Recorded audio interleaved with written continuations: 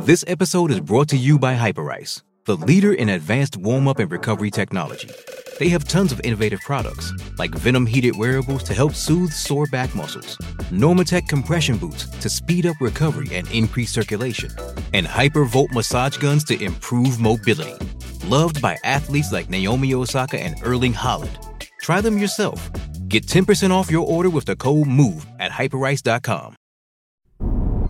When I come into this building, what it's going to be like, but it's the same energy they have for me, and I'm going to have the same energy for them. The TD Garden has become a hostile place for Kyrie Irving. Embrace it. Embrace it. It's the dark side. Embrace it. Irving, step back three, puts it in! What a fourth quarter masterpiece from Kyrie Irving. The only thing you got to do is just try to figure it out. When you do that, it feels good. It feels really good. Jaylen Brown kicks it out. Smart fakes inside. Tatum spins and he puts it in. And what a thrilling finish to game one of what could be one of the all-time series.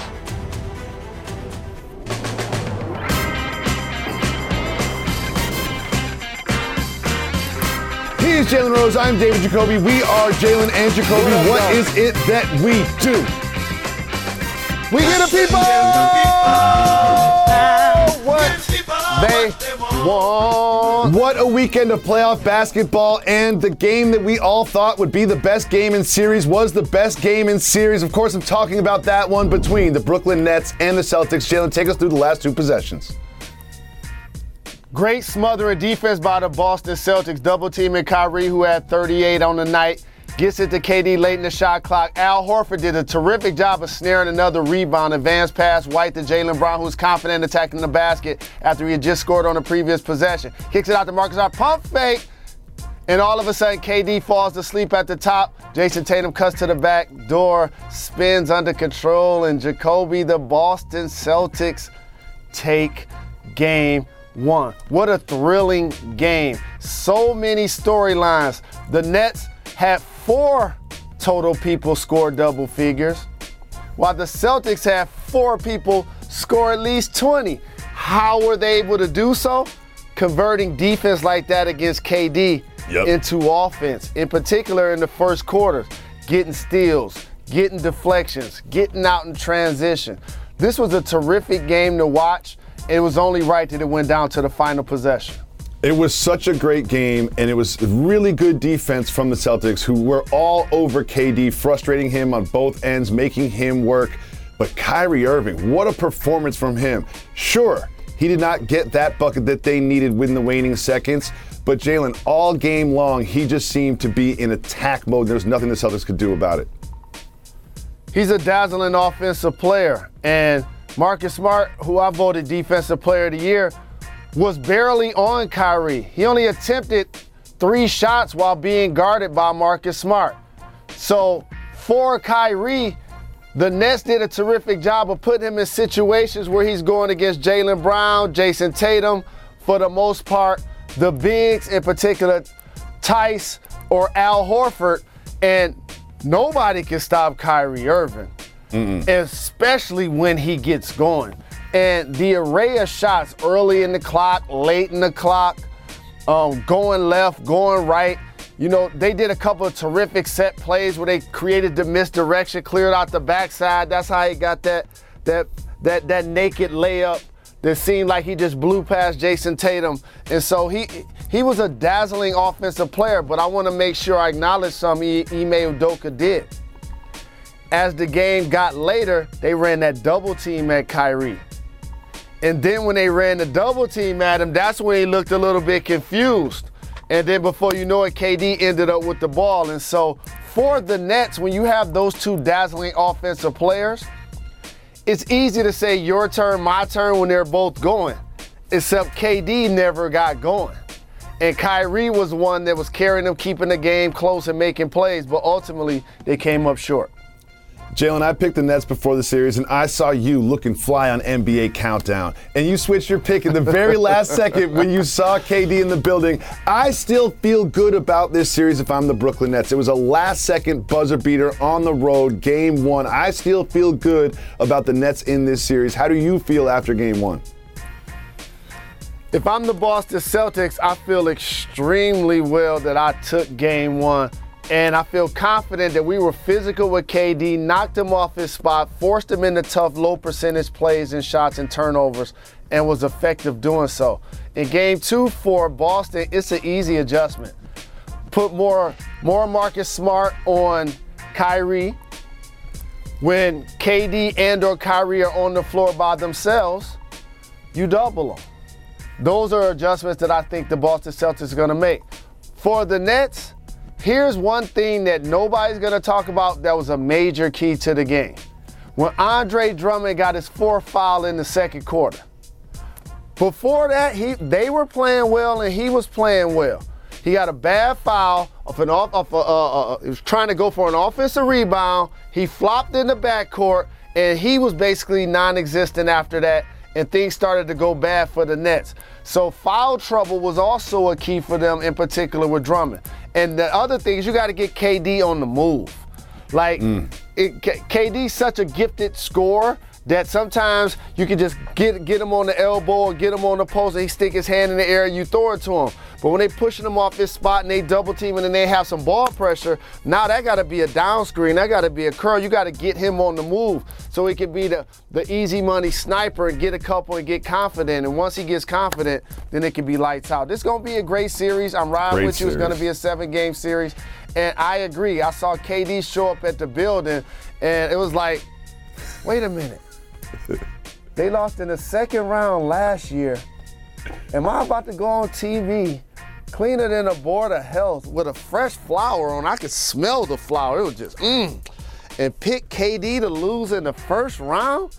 And then he walked in, I got scared. It was almost like I saw Candyman. I was like, I can't do it. I got too much respect for KD, but I got too much respect for the game, and this is going to be a great series. But I stand by my flipped pick. Me too. The Nets. I still feel good about the Nets. And one of the storylines from this game was Kyrie versus the crowd. We knew the crowd was going to be abrasive. We knew they were going to try to get in his head. Now, he performed really well, but there were some interesting interactions between him and the crowd, and we all heard what he said after. How do you react to the relationship between Kyrie and the Boston crowd? It's just a friendly game of basketball. Cameras are just there. Kyrie's a performer. People that got their foot on the wood, people that have playoff tickets, that's just the atmosphere and what it's going to be. And you ready for this? It ain't just for him.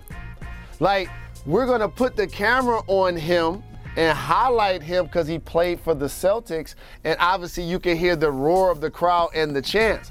But they're cheering against all of the Nets. You're the road team. And so I could say that you would like him to have a different level of decorum, you know, when he's being jeered by the fans. But there are a lot of different ways to embrace it. And I ain't necessarily mad at when people yell things at you to yell things back at them. Or when they point at you to do gestures to you, to do gestures to them. You know why, Jacoby? I did the exact same thing. You ever watch me play basketball? Oh, we know. You know what I'm saying? I did the exact same thing. You talk trash to like 55-year-old lawyers that are out of shape, dog. Of course you're talking trash in the NBA game. And one of the things about Kyrie Irving is let's not forget just how good he was. So he was using that as motivation, and I look forward to game 2. But we have to move on to another team in the Eastern Conference that made a great statement this weekend. That is the Miami Heat against the Atlanta Hawks. It was a sophisticated switching, swarming defense that really frustrated Trae Young and the Hawks. They could get nothing going against this defense. Hawks in trouble without Capella. Trae Young, based on being the only guy since Tiny Archibald to lead the league in total points and assists, shot them through the play-in and into the playoffs. That's why they were there. So I'm not surprised that there was a level of fatigue, but also the Miami Heat were sitting, swarming, and getting ready. Like, they have been the team that's been the best record-wise in the East all season. And what that allowed them to do is build out so much depth. Just follow this for a second. Eric Spoelstra, my favorite coach, the best coach in the game other than Pop. I want to pay homage to the legend. Just think about what he did. They built out so much depth that they let Victor Oladipo go to work and score 40 points in the final game of the season. And he was a non-factor in a blowout win in game 1. Yep. Just think of that. Bam, Jimmy, and all of a sudden, Duncan Robinson, Michigan Wolverine, knocking down threes here and there. He made 8 of them, Jacoby. 8 for 9. The Heat made more threes than they'd ever made in a playoff game. They're shooting like Jimmy 70% at one 21. point. It was wild. No doubt, he was catching lobs. Kyle Lowry was snatching Trae Young's jewels at the top of the floor. So, they had so many variations of people that were contributors, and that's what makes the Miami Heat a problem.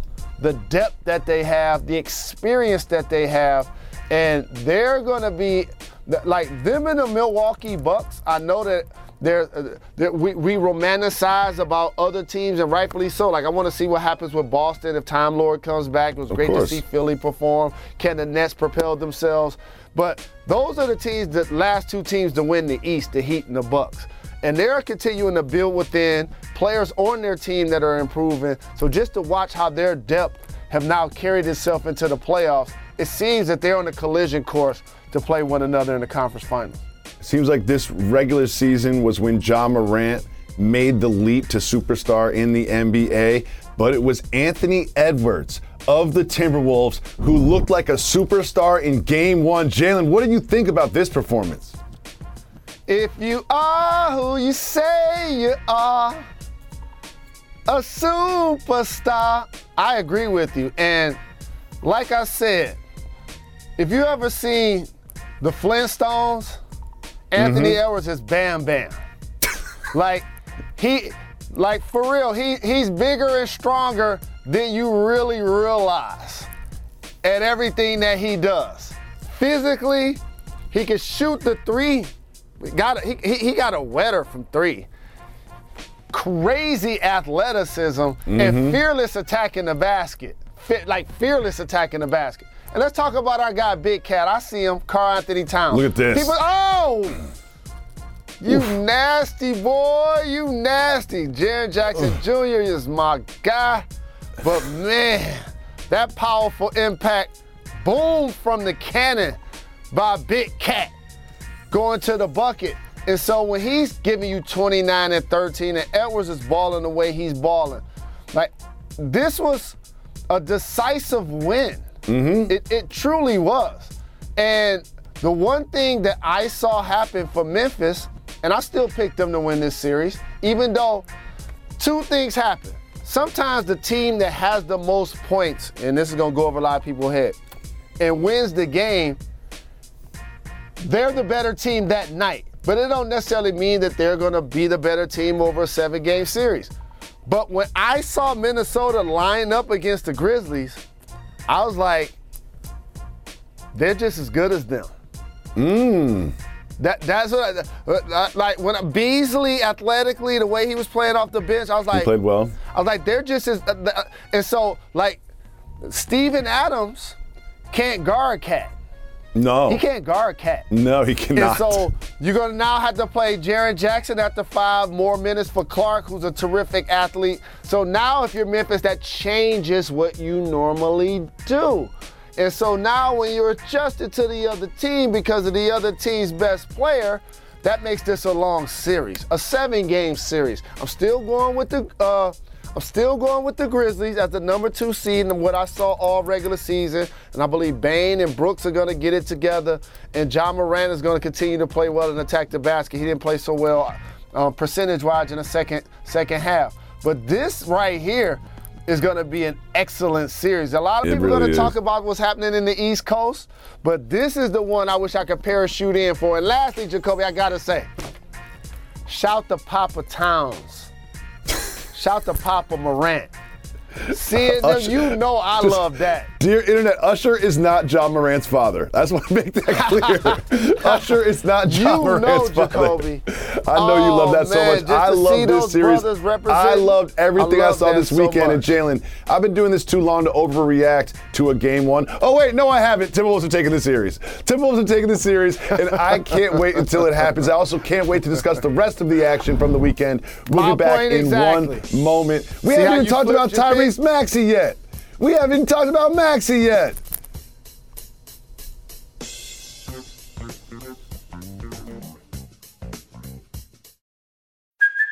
Hey, it's Kaylee Cuoco for Priceline. Ready to go to your happy place for a happy price? Well, why didn't you say so? Just download the Priceline app right now and save up to 60% on hotels. So whether it's Cousin Kevin's Kazoo Concert in Kansas City, go Kevin, or Becky's Bachelorette Bash in Bermuda, you never have to miss a trip ever again. So download the Priceline app today. Your savings are waiting.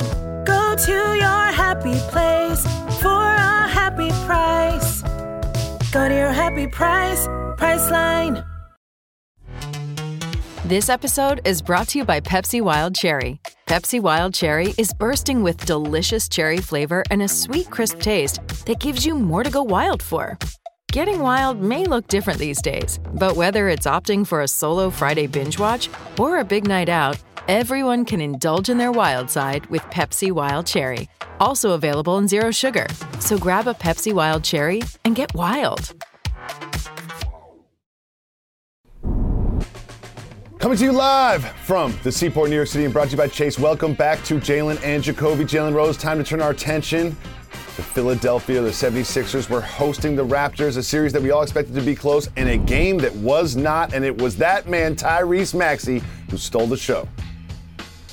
That's one of the things I love about this program, Jacoby, is that when we go deeper in the box score and we introduce people to second-year players like Tyrese Maxey, who's a friend of the show, who, by the way, while everybody's celebrating his 38 points for a guy that basically took over the starting job for Ben Simmons this year and played terrific all season, has had a better season in a lot of ways than James Harden. That's why I voted for him as most improved player. It's people waking up today like, oh, there's Tyrese Maxey. I'm like, oh, yeah, I'm already here. We already here. He's already been on this show. And all of that. And the beautiful thing about it is the Sixers got lucky in a lot of ways. After we talk about the brilliance of Tyrese Maxey and the just physical dominance of Joel Embiid, and shout to Tobias Harris, who played terrific, James Harden, 14 assists. I believe he had 1 turnover. Like, it was masterful how they performed in game one. A lot of things went their way. In particular, injury. The multiple injuries now being sustained by Trent Jr. and Barnes, like those are gonna those take this to me from being like a 7-game series, in particular when they go on the road and Matisse Thybulle can't play, to now all of a sudden if Philadelphia wants to really step up and take care of business, they should get this over in 5 now. They really should. How injuries change the dynamics of a series, we shall see. Jalen, you mentioned Tyrese Maxey is most improved. Another player that is up for that award is a gentleman by the name of Jordan Poole. And you look at the big three for the Warriors there, but it was this man, former Michigan Wolverine, that shined in a blowout victory for the Warriors. So Jordan Poole was in the G League last year, Jacoby. In the G League. Now the Warriors trust him enough to start him game one of the playoffs and bring Steph Curry off the bench. Did you hear what I just said? Yes, I did, sir. And take it a step further. Here's what I love about Jordan Poole. It's the same for Kyrie Irving. His buckets is loud. Loud. Oh, loud. His buckets is loud. And now the Splash Brothers look like the Three Amigos. And so we have Draymond Green, who we talk a lot about his defense, and rightfully so. did a terrific job of contesting and blocking shots and making just the Joker work, and just his night wasn't looking like an MVP at all. But how about his passing? Great passing. You know what I mean? 9 Like assists. how he gets them into their offense, and it's just masterful how he keeps the floor spread. And as I just alluded to, the job that Draymond did on the Joker and the Warriors did on the Joker, that has nothing to do with why I voted Joker the regular season MVP. Now it's going to be people retroactively like, oh, see? Well, how you get to be the MVP and the Golden State Warriors stymied him? That's a regular season award, ladies and gentlemen. Jalen, one of the MVP candidates was also in action. We haven't discussed yet. That's a gentleman by the name of Giannis Antetokounmpo. The Bucks were hosting the Bulls. They came out to a huge lead early. The Bulls came back, but it was Giannis who closed the door at the end. This might be a sweep. And clearly I root for more basketball because I'm a huge fan, and obviously just because we cover the game, it's just more content for us to talk about. But when Giannis don't have to get on an airplane to play against Chicago, keep them legs fresh, and Drew Holiday balling like he doing. My bad, Drew. Drew Holiday. Shout to Styles P. Rest in peace to the drama king, K. Slay. Love and miss you, OG. They're big three, they're virtually unbeatable when they play, and then you throw Lopez back in the mix. His height, his shot-making ability, like the Bulls are in trouble. I might have to bring out the Wallace in this series. Well, it looked that way early, but the Bulls did have a spirited comeback in the sort of the third and fourth quarter, but eventually the Bucks broke away, and it became pretty easy. We still haven't discussed 2 basketball games, one featuring the current Western Conference champion Suns, who look great. Chris Paul was on a mission. We'll break that down and much more right after this. You're watching Jalen and Jacoby.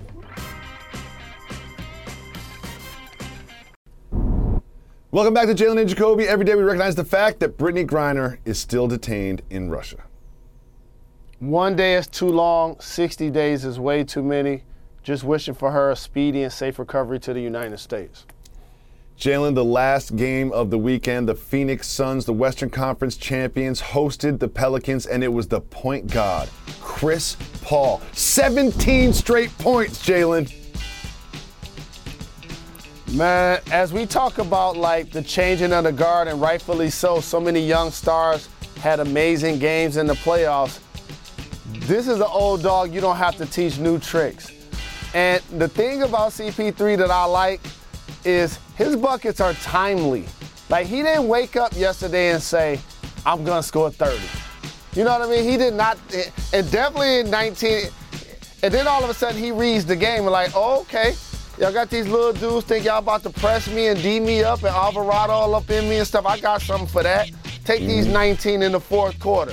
But it's great to see Chris play on the floor against Willie Green, who he played with for a couple of teams, and Willie coached against Monty, who he was on his staff last year as they made the Western Conference Finals championship happen in Phoenix and eventually lost to the Bucks in the title.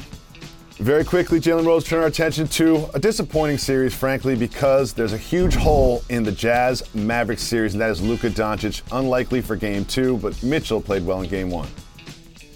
I got a secret about our graphics. If one of the teams has 3 players and the other ones has 1, that usually means that I guess somebody thinks that team is going to win. See y'all tomorrow, 4 p.m.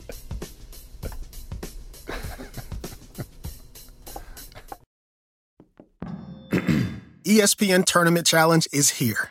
And guess what? I'm doing my bracket right now.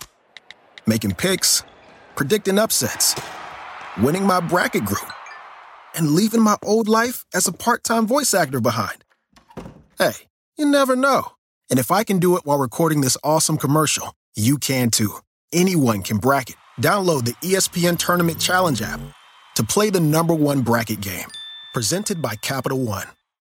We always say we give the people what they want. Part of that is we podcast exclusive content for our podcast listeners. What a great weekend of NBA basketball. Just starting at 1 o'clock every day and going all the way till about midnight, just immersing myself in all 8 series was so much fun. Appreciate you and the Countdown crew for holding us down. Thank you, and brother. we all circled that big Nets-Celtics game, right? We all circled that series. We all knew that whoever Brooklyn played the first round was going to be a good series, but what was it like in the moment on ABC watching that game go back and forth and finish the way it did? I was trying to decide if it was 4 of the top 10 or 12 players in the Eastern Conference in the same series at the same time. That's how high-powered and dynamic I felt about these two teams facing off. When you have KD and Kyrie, and let me just highlight Jason Tatum's ascension for a second. Mm-hmm. When I'm watching the game and he posted up KD, who's 3-4 inches taller than him, turn around on the baseline, shooting it over his left shoulder effortlessly and knocking it down, I'm like, man, his offensive game has grown so much so fast. Sure and then has. the other thing I like that he does is before, when he used to get below the free throw line on the 1-2 step, he would pick the ball up too early. And he wouldn't necessarily take it all the way to the rim. Now, since he's a little bit stronger, you see him take that 1-2 step, and it looked like you could complain about an offensive foul, but those weight room, get off me, two-hand dunk. And the ball handling, the other thing, in and out of pick and rolls, whether they're doubling, splitting them, going under, knocking down the 3, and then all of a sudden when they're swarming them, improved his passing. He had 7 assists as the game first started. He wasn't necessarily making shots, but he wasn't really forcing them either. And let me say something else about these Celtics. Nobody's going to talk about the fact that Jaylen Brown was out there playing with a busted nose late. That's another thing that happened. And the last 2 buckets that the Celtics scored, he was responsible for. Mm-hmm. The first one, people kind of use it as a throwaway, but when he went in and he got that late layup against Kyrie, that was way too easy. Way too easy. And that's one of the plays that when I say the Nets don't play D, that's what I mean. Well, as someone who was heavily financially invested in the Nets money line and the over already hit, I was like, you're up by 3 points. You can't just let them walk in and get a layup. They honestly played it like there was under 20 seconds on the clock. If there's under 20 seconds on the clock, I understand. You're going to hold the ball for the final possession. You're going to get fouled, go to the free throw line, make or miss your free throws. But there was more than one possession left on the clock, and they just watched him come in and get a layup. And then we all know what happened the next possession when KD has to shoot a step back 3 from 27 feet off balance, and it leaves 13 seconds on the clock for them to retaliate. I was so mad at that moment. That was bad defense, bad strategy, bad execution, bad everything. Correct. And that was coming out of a timeout, too. So, this is where we start talking about the C word, coaching, right? I take the ball out on the sideline. I give it to Jaylen Brown. He's being guarded by Kyrie, who has no chance to stop him. He waltzes in and gets an easy layup. Let's go to the other end. Kyrie was boogieing all game. But when that clock started to get lower, they ran that double team at him. Horford. And by the way, the same Horford who had around 20 points and 13 boards, and I'm going to get to Horford in a second. You run the double team at Kyrie. Unlike Jason Tatum. See, Kyrie did it earlier in the quarter. As the fourth quarter started, Kyrie crossed half court one time, the double team to him. He kicked it to KD, who was wide open for a 3. KD had just scored 10 points in the third quarter. I thought that might catapult KD to actually get him hot. And then there was a play where KD had the same opportunity on the left side. Marcus Smart was in the middle of kind of no man's land. He was about to go double team KD because he anticipated probably what I did, that KD was about to turn into the easy money sniper. He leaned his shoulder one way. KD zipped it to Kyrie. Kyrie did a catch and shoot three. Now I bring those two plays up because as they ran the double team to Kyrie, that was his chance to return the favor. So he dribbled around the double team, thought that he was going to maneuver and pull up in the lane and shoot. But then another defender also put his hand in the cookie jar, and he couldn't even find a shot in the paint. So then he had to dribble from the left wing through the lane all the way like 18 feet to the right side of the hoop in front of the Celtics bench. After he exhausted the entire possession, you kick it to KD.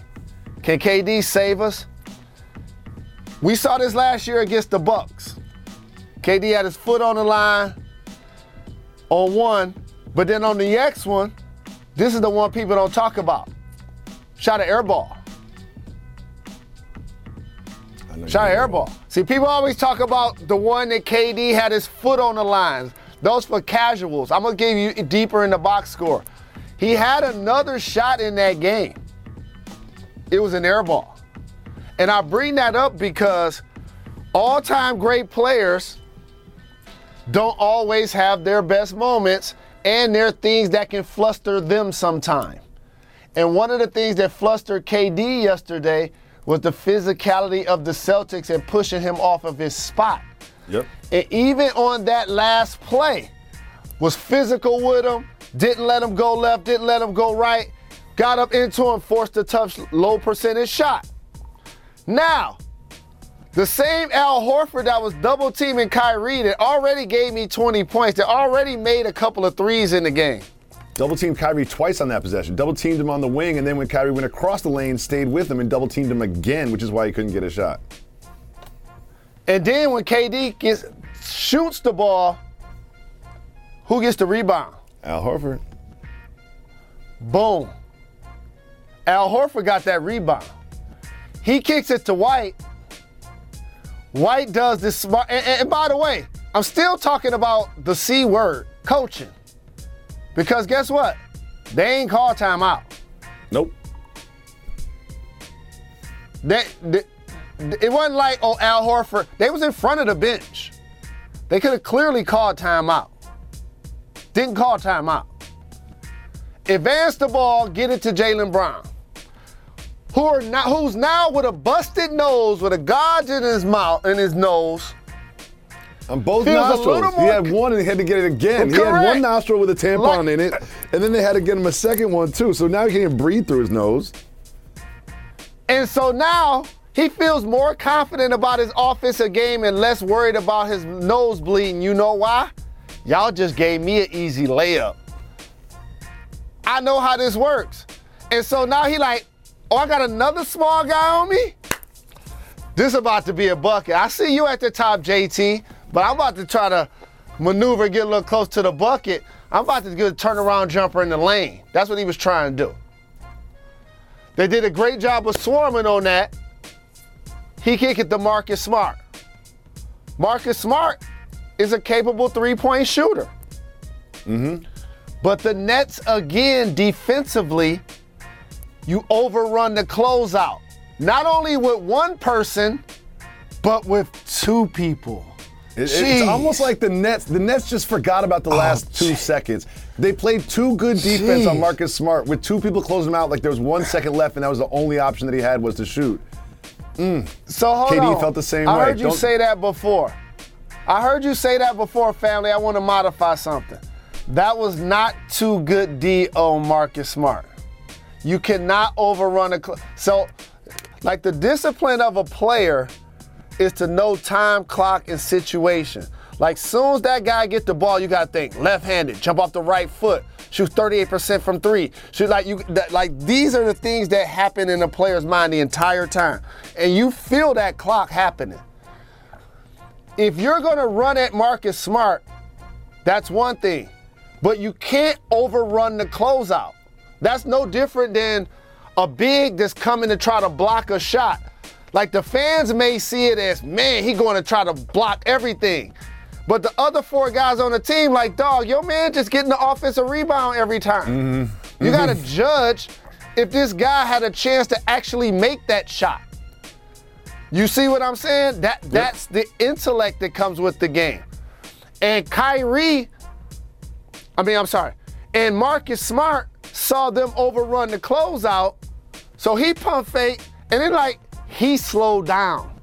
I appreciate what he did. If you watch that play, he slowed down. He had a revelation. He slowed down. And he looked up, he's like, I got an open shot.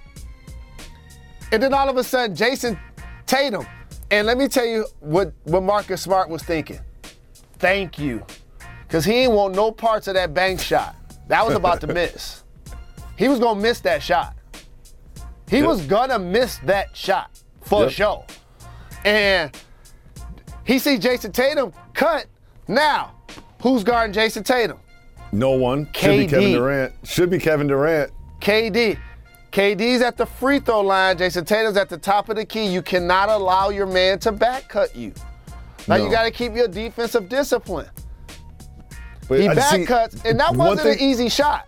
But let me say one thing about the Tatum thing and Durant kind of sleeping on him. Sure, you could say, oh, well, Durant thought that Marcus Smart was going to shoot. Well, regardless, then your man's cutting for a rebound. So you should be following him regardless whether he's a threat to catch a pass or even if Marcus Smart takes that shot, there's enough time for a put-back dunk or a tap-in or something, so you have to follow him. You have to, regardless. And that's why I wrap a bow on this getting back to Jason Tatum, because him being their best player, but also working his teammates into the game and being patient, ended up allowing him to be the guy to get rewarded for his first game-winning bucket in the playoffs. And it didn't have to be ISO between the legs, top of the floor. It was a layup. From Marcus Smart, who I've told people for years is the Celtics' best passer. People looked at his body type and thought I was bugging. And Jason Tatum now, they've had Kyrie, Kemba, Schroeder, and they've all had to find ways to reinvent how they play within their offense. And Ime decided we're going to give it to Smart. And he was the person that was sitting there the entire time. Growth from within your current roster, that's why the Boston Celtics take game one. What a great game. And it's just so much fun when games and series live up to the hype and live up to the expectations. And they certainly did that, because that was the game from the weekend. I had to get in and out of my family, parenting, and you know what I mean, have the caregiver come over so I could watch some games because my wife was out of town. But I was 3:30 Sunday, I'm sitting still with the volume on 100 and I'm watching every single second. And you know what? Since there was a blowout before that one, Jalen, I went and watched Countdown. You know what I mean? Because sometimes the games go up against each other, but I forget exactly what game it was before that. I think it was the Heat Hawks. Yeah. But I was like, I don't need to watch the last half hour of this one. Let me get over and see the Countdown crew. Great job by you and the Countdown crew this weekend. And so you guys were called into play-by-play duty. So take us behind the curtain. What happened during I think it was the Timberwolves-Grizzlies game where you got called into play-by-play? So for people who want to work in multimedia, this is my 20th consecutive year covering the NBA Finals on television. I'm not talking about radio. I'm not talking about print. On television. And I'm so very fortunate that not only have I worked for multiple networks, BET was first. BET Mad Sports, Best Damn Sports Show. TNT, Inside the NBA, before getting hired at ESPN. So I've gotten a chance to work in multiple facets. And just this weekend, I want to give you an example. Hosting. That's getting a toss from SportsCenter so Stephen A and I could do the breakdown of what happened, and then tossing it back to SportsCenter. Analyzing, doing breakdowns, doing some segments so they can run on Get Up this morning. pod buster. That's something that you hear happening at the end of the second quarter and the third quarter. That's a sponsorship element that you may hear one of us do the read for. I did the read for this time. It was about the Miami Heat victory over the Hawks. Obviously, being an analyst, whether it's pregame, halftime, reads for sponsors, and predictions for betting, and then also play-by-play, which 99% of the time we're the backup crew in studio, but there never is an issue during the game. And I've been doing Countdown for 10 years. I believe that's the second time that it's ever happened. So it's like a fire in a small city, right? Like you have fire trucks and you have a firemen and a crew, and you're prepared to fight any battle, fight any fire, but like the firemen might be playing cards. One of them might be taking a nap. One of them might be doing whatever. And so what ends up happening as that fire drill takes place, you're getting the crew from behind the cameras. Everybody's running and scrambling, trying to get back into the studio. You have the researcher, Matt, for example, trying to get back in there, trying to do printouts for the game and what's happening. You're trying to get the people on the floor to try to get the monitors in position where we can see them, where we can actually call the game. But what people don't realize, when you're in the studio, those monitors aren't set up for you to physically see the game to where you can do play-by-play. Remember, when people are doing play-by-play, they're in the arena. They're in the actual arena. So when we're in the studio, like the monitor may be like 10 feet away. It's on so the floor. You can barely even see it. It's not like a living room setup. It's on the floor. It's just like on the floor, 10 yards away, I would say. They're built to make you look good, not to make it comfortable for you to watch something. Good point. It wasn't 10 feet. It's 10 yards.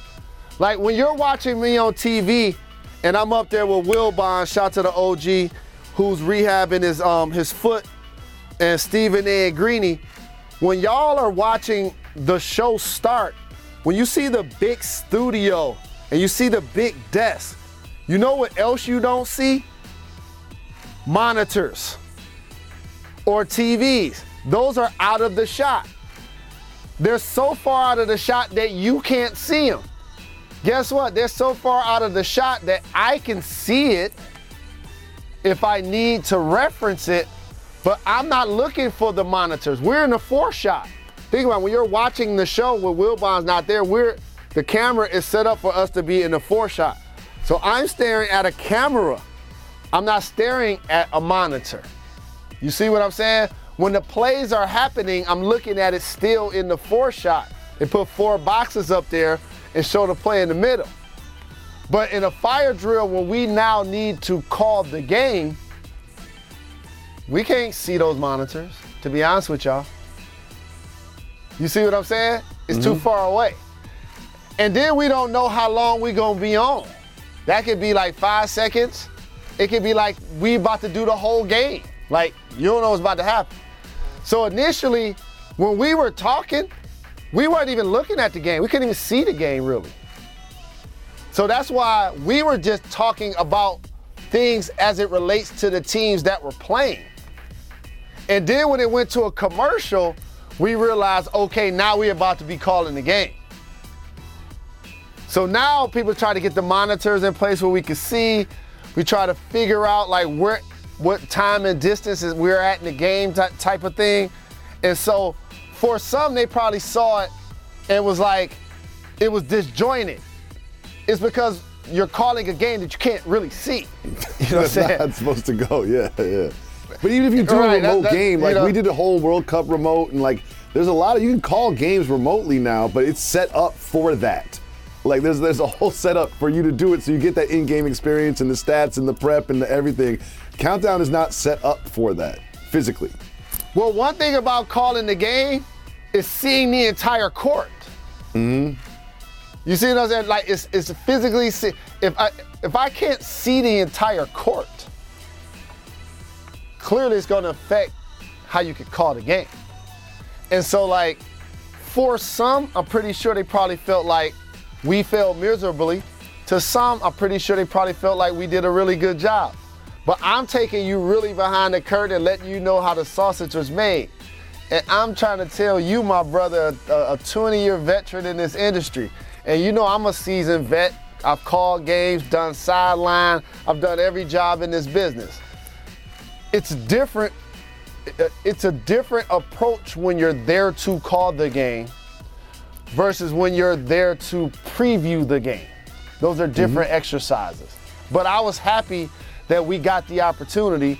I was definitely happy that Greeny, Ultimate Professional, Stephen A, Ultimate Professional were ready to do it. And it still was a fun opportunity. And I'm glad it actually happened the way it did. Well, and Mr. shout Rose, to the crew for making it look good and shout to everybody. Being ready for the fire drill. So we had a pre-show conversation that we have to wrap up the pod with. Now, you did something I've never seen you do before today, Mr. Rose. And my wife has turned me into one of these people recently, too. I didn't know that you were one of these people. You're part of the Giant Water Bottle Society. We all know what we're talking about. The people that say, I want to drink this much water a day. My wife just started doing it, too, where it's like, all right, I'm going to carry around a giant water bottle for the whole day and try to drink this water. You seem to have some lemon slices at the bottom. Like, you got a full gallon or 2 gallons in there. Jalen, tell me about your introduction to the Giant Water Bottle Society. What does it feel like being a giant water bottle person and how it's changed your life? For me, I came into New Year's and one of my resolutions was I was drinking a gallon of water each day. So if I'm gonna drink a gallon of water each day, I might as well put something in it that gives me some health benefits. Every time you're at a restaurant, every time you're at a club, every time you're at a bar, every time they give you water, what's in the water? A lemon or a lime. So that's what I got in my bottle. And I don't carry it around and walk down the street with it. I take it to the gym and I drink it as I'm getting in and out of workouts and I'm getting in and out of steam. And for me, the 2.5 hour period that I'm in the gym, my goal is to drink the gallon of water during that period of time. Great. So in the 2.5 hours you're in the gym, how much of that time? Because the next thing you got to plan for is to be using the bathroom. Of course. So in the 2.5 hours that you're at the gym, what's the breakdown? How much time is in the steam section? Like, is it 2 hours and 15 minutes of steam and like a little treadmill? How do we break down this 2.5 hours? Well, it depends on what day it is. Like today, it's gonna be more gym, more working out, more lifting weights, more doing cardio than steam. But then sometimes I do executive workouts where it's 95% steam and barely doing You introduced me to the executive workout. Barely doing the workout. I never even heard of it before I met you. I love the executive workout. I love it so much. So much. Still get into steam, meditate, think, pray, plan, stretch. You know, I got my little bathhouse around the studio. We go there, read, steam, sauna, plunge in the pool, it's a cold pool, hot tub. Just all, and then they've got soups there for me, a little borscht. Yeah. You know what? I might hit that today, Jalen Rose. I might hit that today. It's a time in the day where you don't have to talk to other human beings. You can reinvest in your mental and your psychological and emotional self. And that's what I use it for. It's great. Jalen, I suggest everybody do it. I'm about to do that right now. Everyone listen to this pod. Make some time and give yourself an executive workout. We'll be back tomorrow. Why is that, Jalen? Anthony Rose. We're not done. We're not done like the Blast Master, KRS-One, famously said into a microphone. We are not done. Got to give the people time. Give people what they want.